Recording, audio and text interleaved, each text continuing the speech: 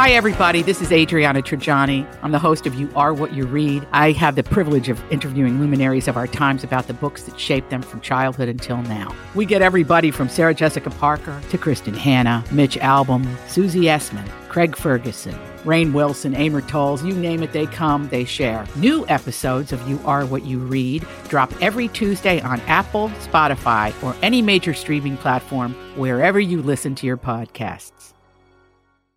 The Joyce Kaufman Podcast is being brought to you by Code Red Roofers, South Florida's leading residential and commercial roof experts.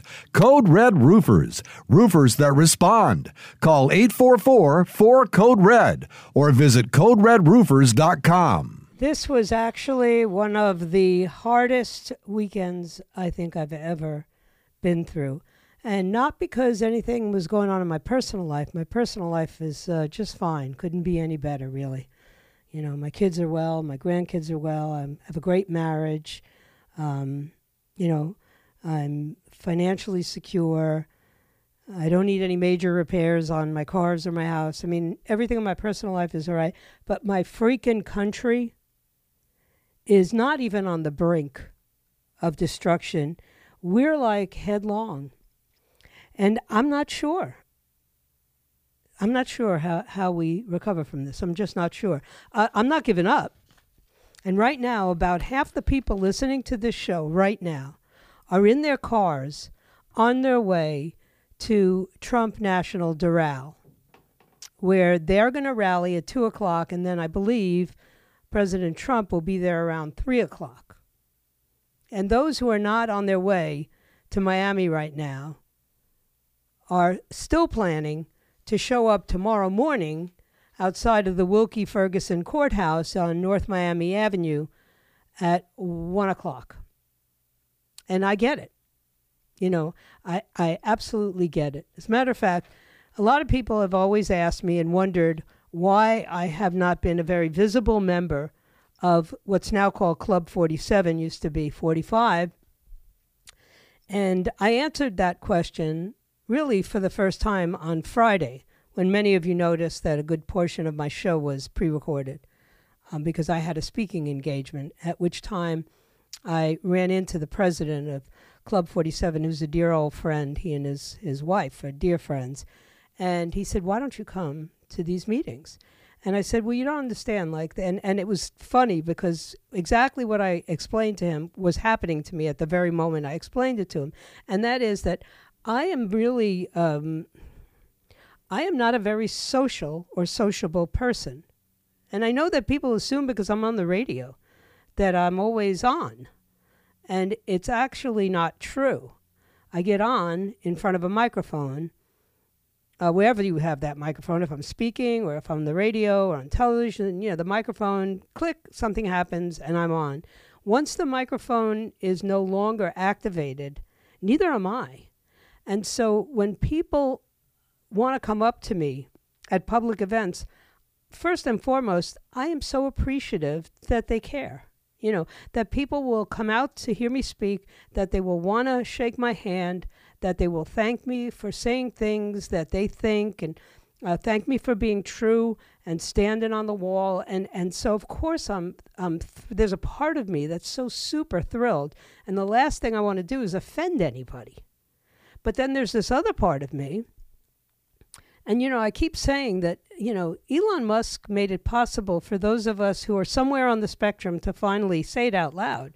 You know, none of us ever talked about it because, you know, we know the difference between being somewhat on the spectrum and being autistic. And I am somewhere on the spectrum. I have a tremendous amount of attention deficit disorder. I always have. I've been able to channel it and make it really useful for myself. I believe it's the key to my success in many arenas. And I also have this social anxiety that is unresolved after years of public appearances. As a matter of fact, it gets worse with the time. And as I said before, it's not that I don't appreciate the people who want to shake my hand. I couldn't do this without you. I wouldn't be on the air 33 years in August if that wasn't how you felt. But on the other hand, it arouses something in me that's very, very uncomfortable. And I'm always eager to make an exit, but I can't really make an exit without being rude. And so I avoid a lot of appearances, or I orchestrate them so that everybody knows I want to speak before the general meeting and then I want to leave. And that way people are still listening to the general meeting when I'm on my way out the door. And, that's not because I am insincere. It's just that I do have this social anxiety thing that happens, and it's not abating. As a matter of fact, it's definitely worse than it's ever been before. So I was able to explain that to my friend Larry, and he totally understood. And he deals with a lot of really prestigious speakers. He brings a lot of people in, and many of them don't want to be approached after their speech by hordes of people. There's like 1,000 people going to go to this meeting tonight, right? And so I said, Larry, I just, you've known me for years, almost 2 decades. And you know that I make great speeches and then I run. And he was able to acknowledge that, that he didn't take it personally, that I wasn't going to these events. I said, I know what happens at every one of your events because somebody leaves the event and calls me from their car phone. So I know. So he said, I really would like you to be there to speak this week. It's actually tonight. And I said, well, as much as I would like to accommodate you and as much as I would like to see Carrie Lake, never mind my husband who is, totally smitten with Carrie Lake, in a non-ridiculous way, but he just thinks she's dynamic and beautiful and right on the money. And, she reminds him of kind of a younger, more photogenic, telegenic me, so of course he's fascinated by her. So I said, I really would like to do that. Let me think about it. And of course, he sent me an email, a follow-up, and said, come on, I will make sure that you come in, you get seated, and we have a number of security people there. I'll make sure you don't get mobbed, and I'll help you to leave, and all that other stuff. So what am I supposed to say to that? No. In other words, he took away all my excuses, and they're not excuses. They're like legitimate feelings. Rob me of them. Thank you, Larry. And so, the plan is I'm going. Now, mind you, the people that will be there, a lot of them will have spent the entire day supporting Donald Trump physically, visibly. They'll be at Doral. They'll hear him speak. And then they're going to come to a meeting of the Club 47, and they'll hear Carrie Lake speak, and they are revved up. And that's all I'm going to say. I'm not going to sound the alarm, because I'll tell you tomorrow after I take the temperature of the room tonight, and it will be it'll be upwards of 100 degrees, because you have to understand, we are really genuinely pissed off. We have had enough of what's going on in Washington. We are sick and tired of political partisanship, which has now weaponized law enforcement in this country. And I don't care what you think of Donald Trump. I really don't. You're entitled to your opinion. But you can't believe that what's going on right now speaks well of this republic and speaks potentially of a disaster the size of which you will never, ever be able to imagine.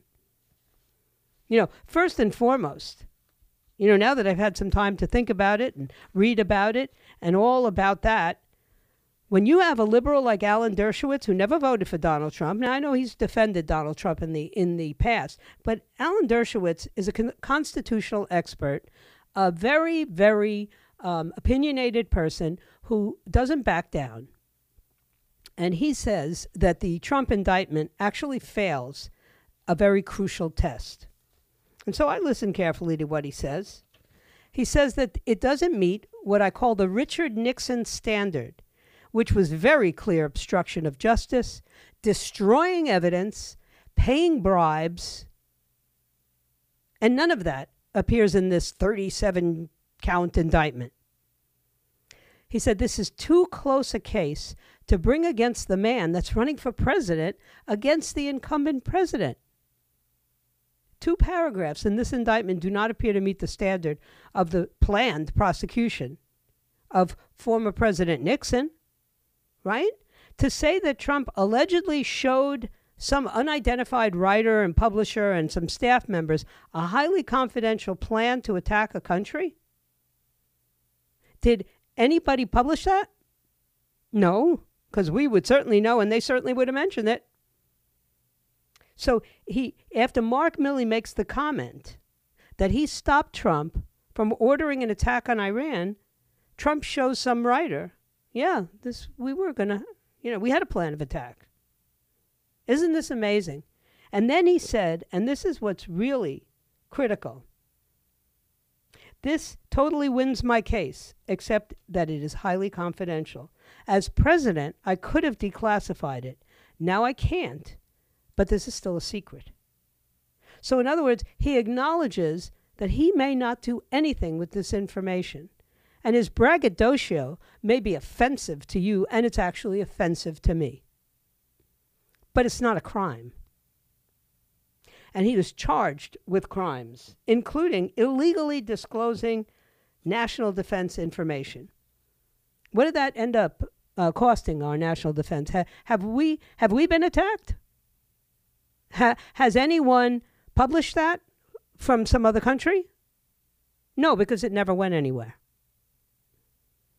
And of course, you're going to hear an exemption from the lawyers working for Donald Trump.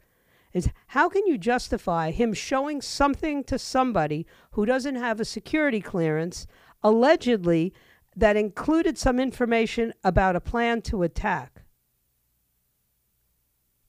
All he has to do is claim he didn't show it to them. He could say he just waved it in front of them. That's what he does. He's kind of, that's the braggadocio that may offend us. Now, of course, everybody's talking about the tape. There's a tape in the voice of the defendant himself that says, that he showed that information. Here's the problem for this prosecution. And more importantly, here's the problem for you and me.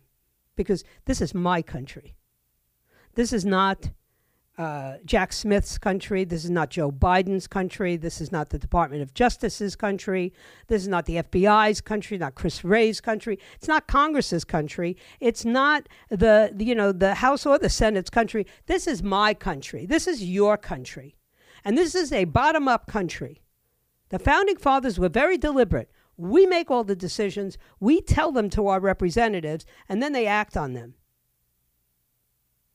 And there is nobody in this country, except the most ridiculous leftist, I hate Trump people, that just to me, that Trump derangement syndrome should be in the DVM, and there should be a medication that you can give people for it because it's ridiculous. It's stupid. And they look ridiculous. Over and over again. It's indictment in New York, and it's investigating in Georgia, and now it's this federal indictment in Miami. And I'm looking at this stuff, and all I keep saying to myself is, you got one set of laws for Democrats and one set of laws for Republicans, and you just keep proving that to us.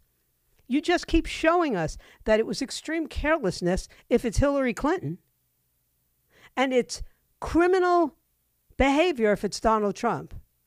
It's just oversight if it's Mike Pence or Joe Biden, but it's a criminal offense if it's Donald Trump.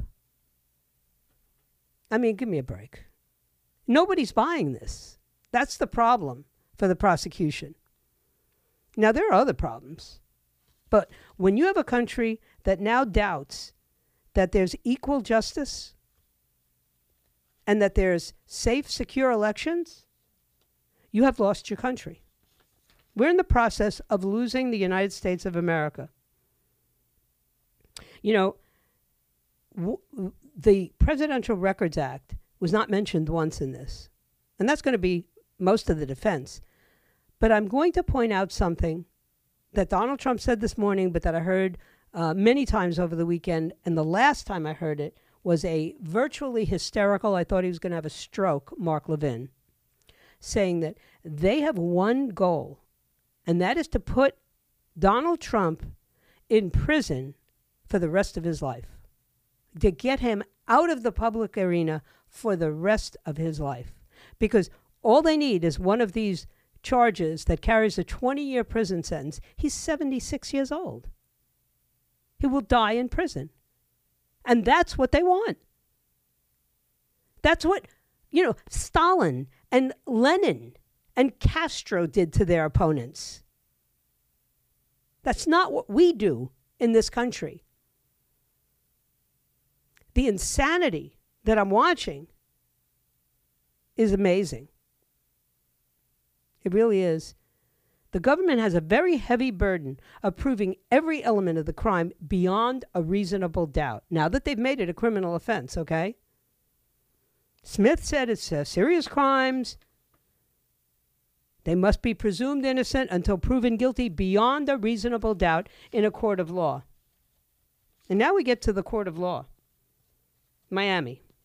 They chose Miami. Now, of course, they would have had a big fight on their hands if they tried to do this in Washington, where the grand jury handed down these indictments. But they thought, well, at least if we go to Miami, there'll be sort of this illusion of a more bipartisan population so that you could get a jury that may not be all, liberal Democrats like you're going to get in Washington, D.C. I mean, I'm just speaking facts. And so they decide Miami. Then it gets randomly handed out to judges. I mean, these things happen in a rote manner. Who's next? Who gets the next case? Who gets the next big case? And so they ended up giving the case to a woman who Donald Trump appointed to that seat.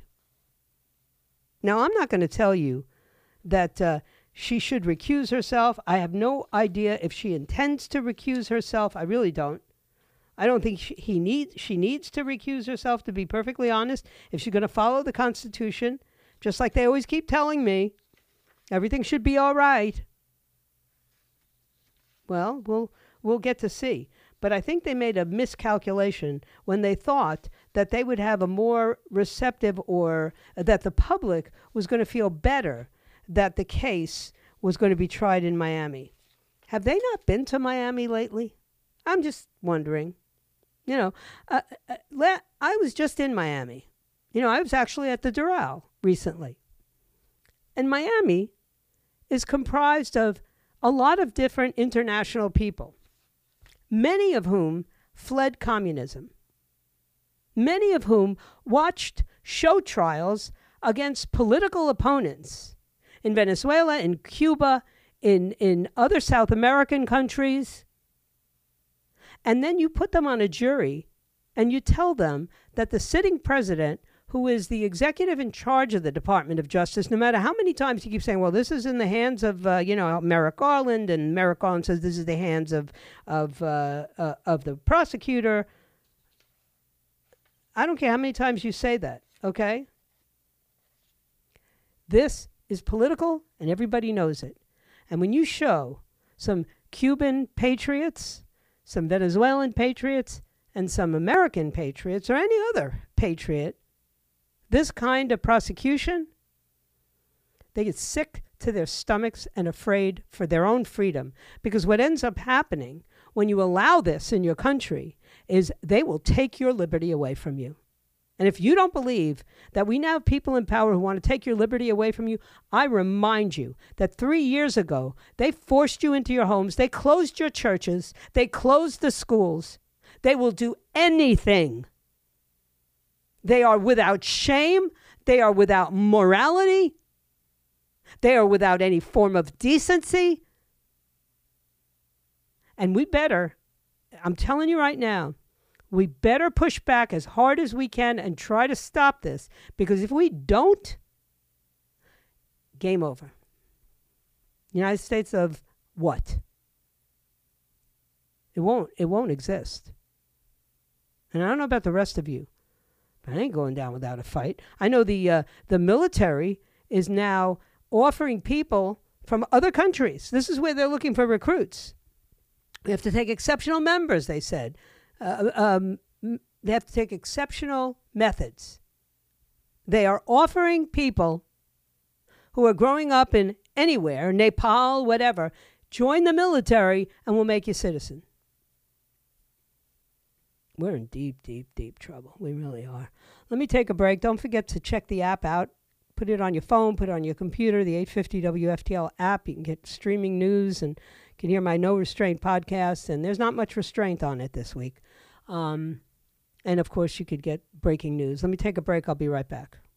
All these crazy alien stories can't be true, can they? Hey, it's Stephen Diener, host of the Unidentified Alien Podcast. And whether you're new to the conversation or have been looking into it for years, you need to check out the fastest growing alien show out there, the Unidentified Alien Podcast, or UAP for short. There's a crazy amount of alien encounter stories out there from all over the world. And the beauty of it is that I bring them all to you and let you decide what you believe. Download and subscribe to UAP on any of the major podcasting platforms. And you can also find it on UAPpodcast.com. That's my story, and I'm sticking to it. Now we're going to get to the nitty gritty, and I have other things I want to talk about today. I know, in spite of the fact that I'm so upset, I can't even tell you the conversation that I had at 7:00 this morning with my husband. My husband is a really mellow dude. I mean, many of you remember for 20 years he was the voice of smooth jazz on Love 94. I mean, when he talks, it's just so smooth, right? And he's really not the kind of person that gets super worked up about much. Now, he is political. I couldn't be with someone who didn't have a political, who didn't have an idea of what was going on in the country or around the world. It just wouldn't work. Now, the fact that we have a spiritual life together makes it perfect, right? But this morning at 7:00, he was literally wringing his hands, standing in the kitchen. He doesn't generally get out of bed that early. He might be up, but he usually stays in there. And he's wringing his hands in the kitchen and telling me, what's going to happen to this country? What's going to happen, Joyce? I don't know what's going to happen. And I'm listening to this, and I'm thinking, I know that if he's like that, I have politically active friends who must be out of their minds right now. And, my job is multitask. I first and foremost, I have to keep you pumped up because we got to fix this. We got to make this right. We got to try our hardest. But then part of me wants to calm you down because we cannot make mistakes. You see, almost all of this indictment is based on a single mistake that was made. And they know how to get you to make mistakes. They're already predicting violence at the courthouse and violence at Doral, and he's egging people on, and he's going to be, I can see it all now. There's going to be a special prosecutor. Did he encourage people to be violent if people show up at the courthouse in Miami? And I want to tell you all right now, we're going to fight this battle with clean hearts, clean hands, and I'd like you to clean up your mouths a little. I heard a lot of the F word this weekend. We don't need to use that. There's a logic to our complaints. We are allowed, according to the First Amendment of the Bill of Rights of the Constitution, we're allowed to redress our government with our grievances. That's built in, okay?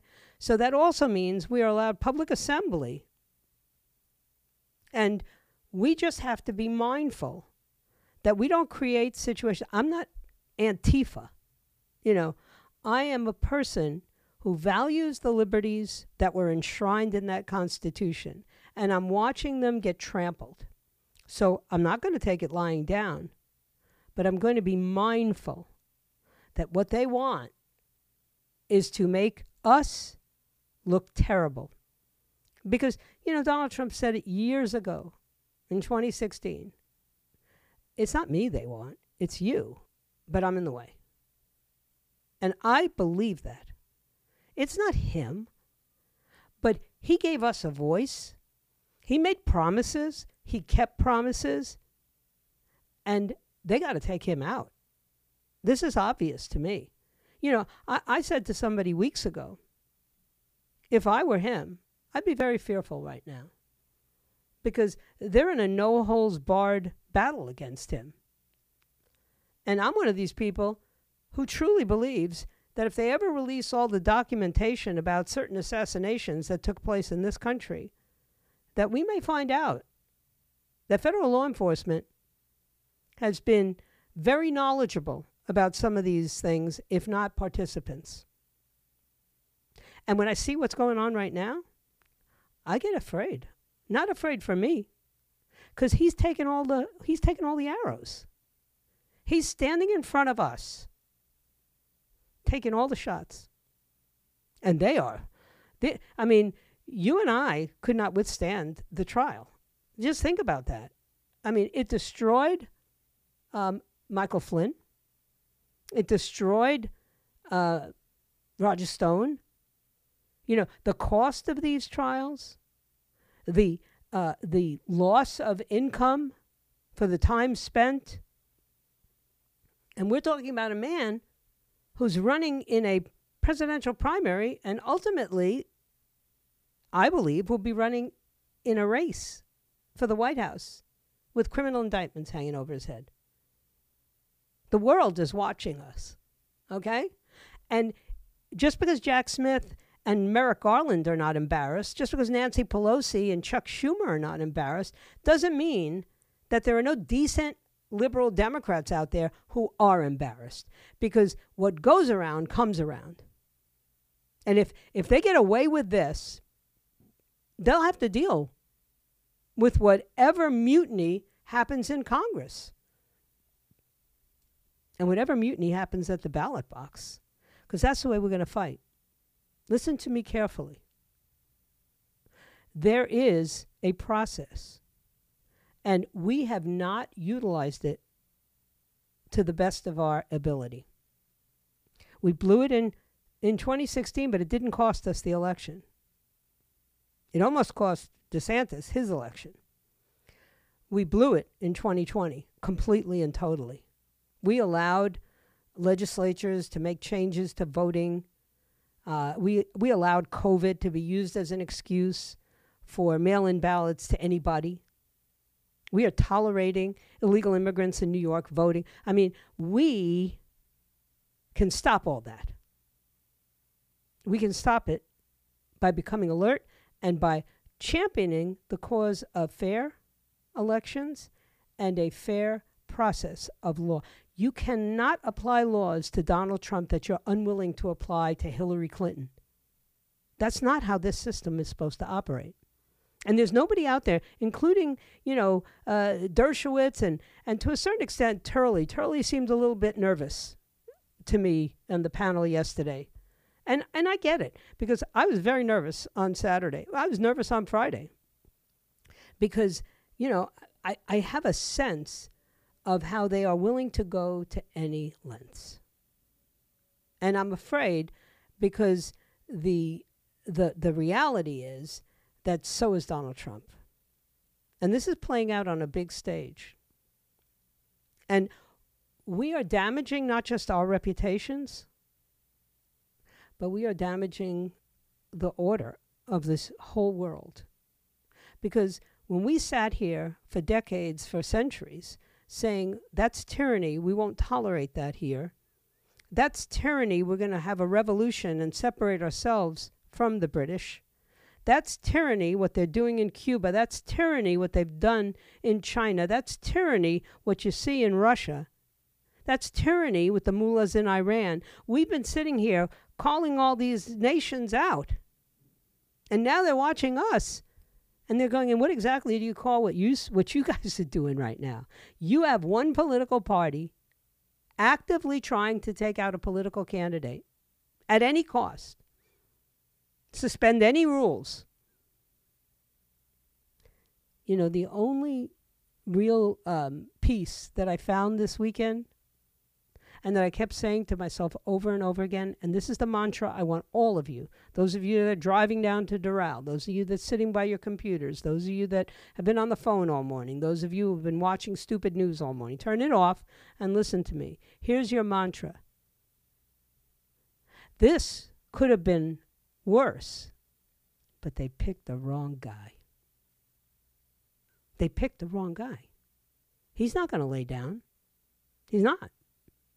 And ultimately, when they figured this out, And when they see the amount of support that he's got, and it's huge. I'm looking at the numbers. I'm looking around the country. Huge. He's now at like 65% to get the nomination. It's the highest numbers he's ever had. You know, most of his opponents are saying, that's not right. Okay? So I'm looking at this and I'm thinking to myself, so when he doesn't lay down and he doesn't stop paying lawyers, he's going to pay a fortune out to lawyers. He's going to be broke at the end of this, okay? But don't worry, because when he gets elected, like Obama and everybody else, he should be rich after the presidency. What worked for Clinton and Obama should work for him, right? So that's the mantra. This could have broken the nation, but they picked the wrong guy. Let me take a break. I'll be right back. So my phone picks up everything I say, as Sharina pointed out this weekend when she got a text from me that was completely irrational. And I was just doing my show, and now my grandson is looking at a text of me and my psychosis here. But that's okay. He's 16. He needs to start thinking about these things for real. So, I think one of the best things that I read was by Eli Lake. He wrote it, I read it in the Free Press. And, he said, it looks as though Donald Trump broke the law. He said, but that law shouldn't exist. And in the final analysis, I'm not sure that he did break the law. And I've heard enough lawyers who are not sure either, including, pretty smart guys, including Dershowitz, including Levin. And, there have been plenty of people saying, I don't see the crime. I don't see, the Presidential Records Act is going to move past this. At most, it would have been a civil misdemeanor kind of thing. And instead, they try to make a criminal case. And that's where their undoing is going to be. But here's the caveat to that. It is very seldom that you prosecute somebody for violating the Espionage Act. This is a statute that was, first of all, it was a train wreck when it was written in 1917, okay? And President Woodrow Wilson used the Espionage Act as a weapon against people who were dissidents. Does that sound at all familiar to anybody here? Just saying. He went after the socialist leader, Eugene Debs. He convicted him in 1917 of violating the Espionage Act because he gave a speech urging his audience to interfere with military recruitment. The Supreme Court upheld the conviction even though that was a clear violation of Eugene Debs' First Amendment rights. He was just making a speech. He eventually was pardoned by President Warren Harding, in the 1920s. And now we look at that, when we look at that case, and everybody had to study that case. If you took political science, if you're a pre-law or law, that case was always brought up as an abuse of prosecutorial power from the Department of Justice. Because one of the main problems with the law is that it doesn't distinguish between spies, actual spies, people who give or sell state secrets to a foreign power, or people who just want to tell the American people about their, what the government is doing or how the government might be abusing. The law is like giving a loaded gun to the government against journalists. Now, obviously, if you have real spies like Julius and Ethel Rosenberg, who gave, or actually just helped, Stalin get the atomic bomb.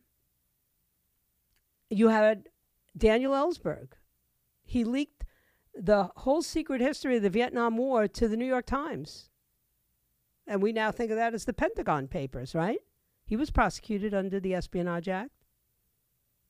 You had Edward Snowden, he was prosecuted. Chelsea Manning, Reality Winner, who provided The Intercept with an NSA analysis of Russian cyber probing or whatever of election systems. He's been prosecuted under the law. So you take a civil libertarian like you and me, argue that what is this Espionage Act? It's too vague, and it's dangerous, because forget about what they're doing to Donald Trump. It actually criminalizes anybody being a whistleblower against the government.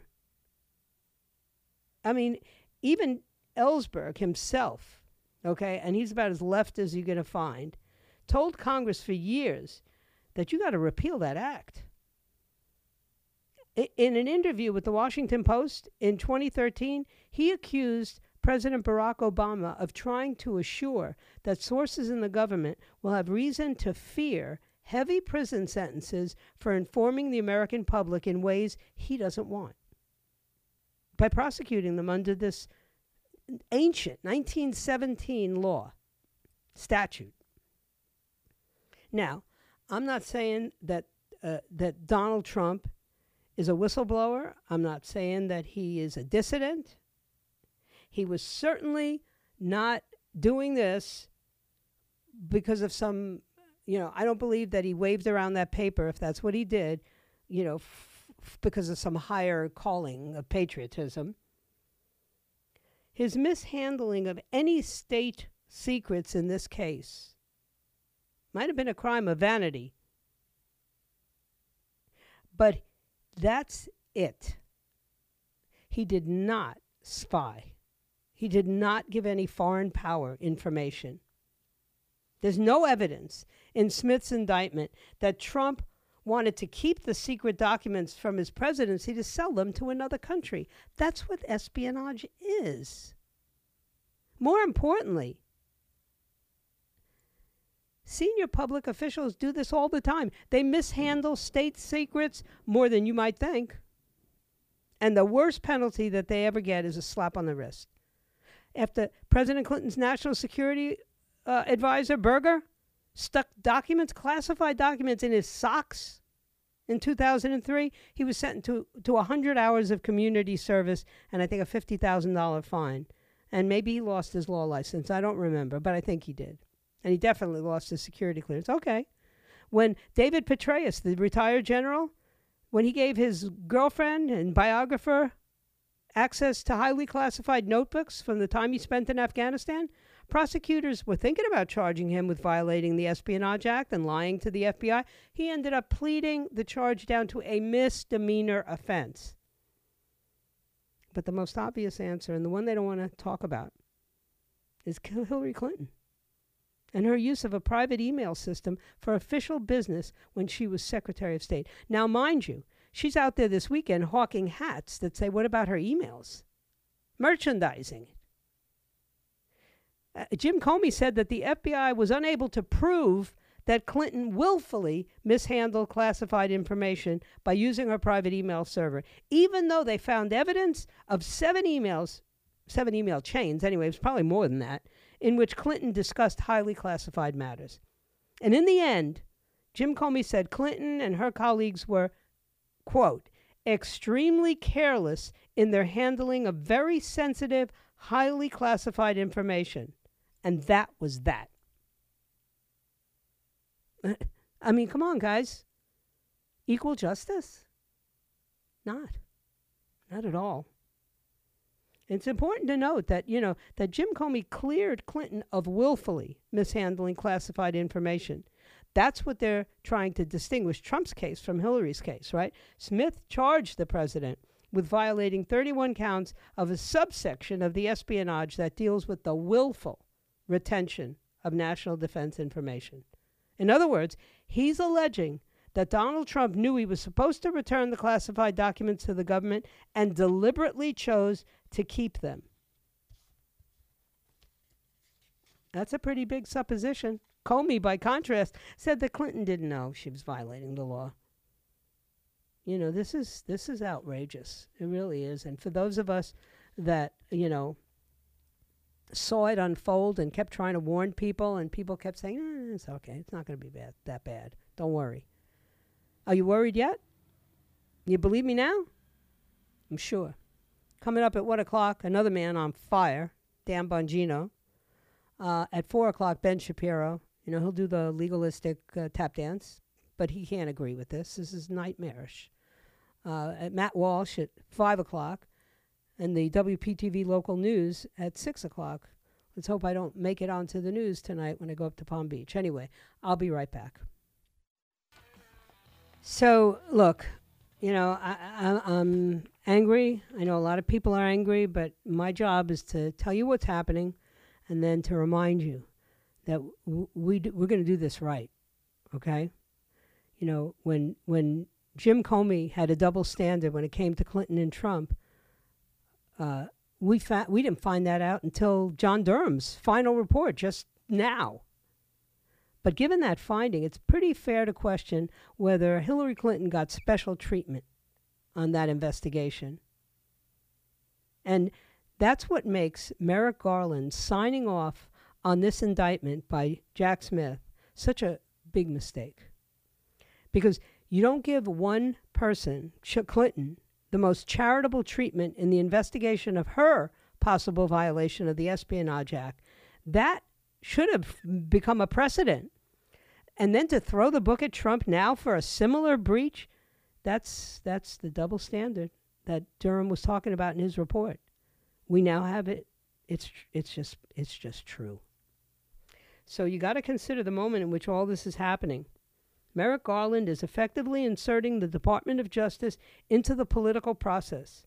He may be totally indifferent to the outcome of the Republican primary, but there is no way that the Department of Justice emerges from this mess looking at all good. And in a country that right now has lost a lot of confidence in various parts of its government, this further politicizes and delegitimizes one more government institution in the eyes of millions of Americans. Doesn't matter how craven or how reckless, or if they're even true, how stupid these moves were by Donald Trump, but the damage done is nothing compared to what the FBI has done. The indictment will do to our political and legal system so much damage that it will take years. It'll take years for us to undo this. So the fight starts. I told you a couple of weeks ago, they want to fight. Well, guess what? They got one now. They got to fight. And thank goodness, the commander who's sort of walking in front of us, taking all the slings and arrows and paying all the lawyers, he is not going to give up. And if he's not going to give up, then I'm not going to give up. And if I'm not going to give up, I know you're not going to give up. So bring it on. That's all I can say. Bring it on. We'll fight you in the courts. We'll fight you at the ballot boxes. We'll do whatever we have to do short of violence. I'll withhold my taxes. I was about to send my quarterly taxes. You want to play? I'm not going to fund these kinds of Department of Justice escapades. How about that? Go ahead and take me to court. There's plenty of ways we can fight, and we got to fight. That's all. So obviously, I got to calm down. My blood pressure's through the roof. I thank you for your time this time until next time. If you're on your way to Doral, say hey for me. I'm there with you in spirit. And I'll see many of you tonight. And I'll be back on the air tomorrow at noon. Hopefully I'll get down to the courthouse first, but we'll see what happens. If it be his will and he delays his coming. God bless you. And all I can say is, how in England they say, God save the Queen? Well, I have a different twist on that today. I'm going to say, God save America. Please, God, we need your help now. The Joyce Kaufman Podcast has been brought to you by Code Red Roofers, South Florida's leading residential and commercial roof experts. Code Red Roofers, roofers that respond. Call 844-4-CODE-RED or visit CodeRedRoofers.com.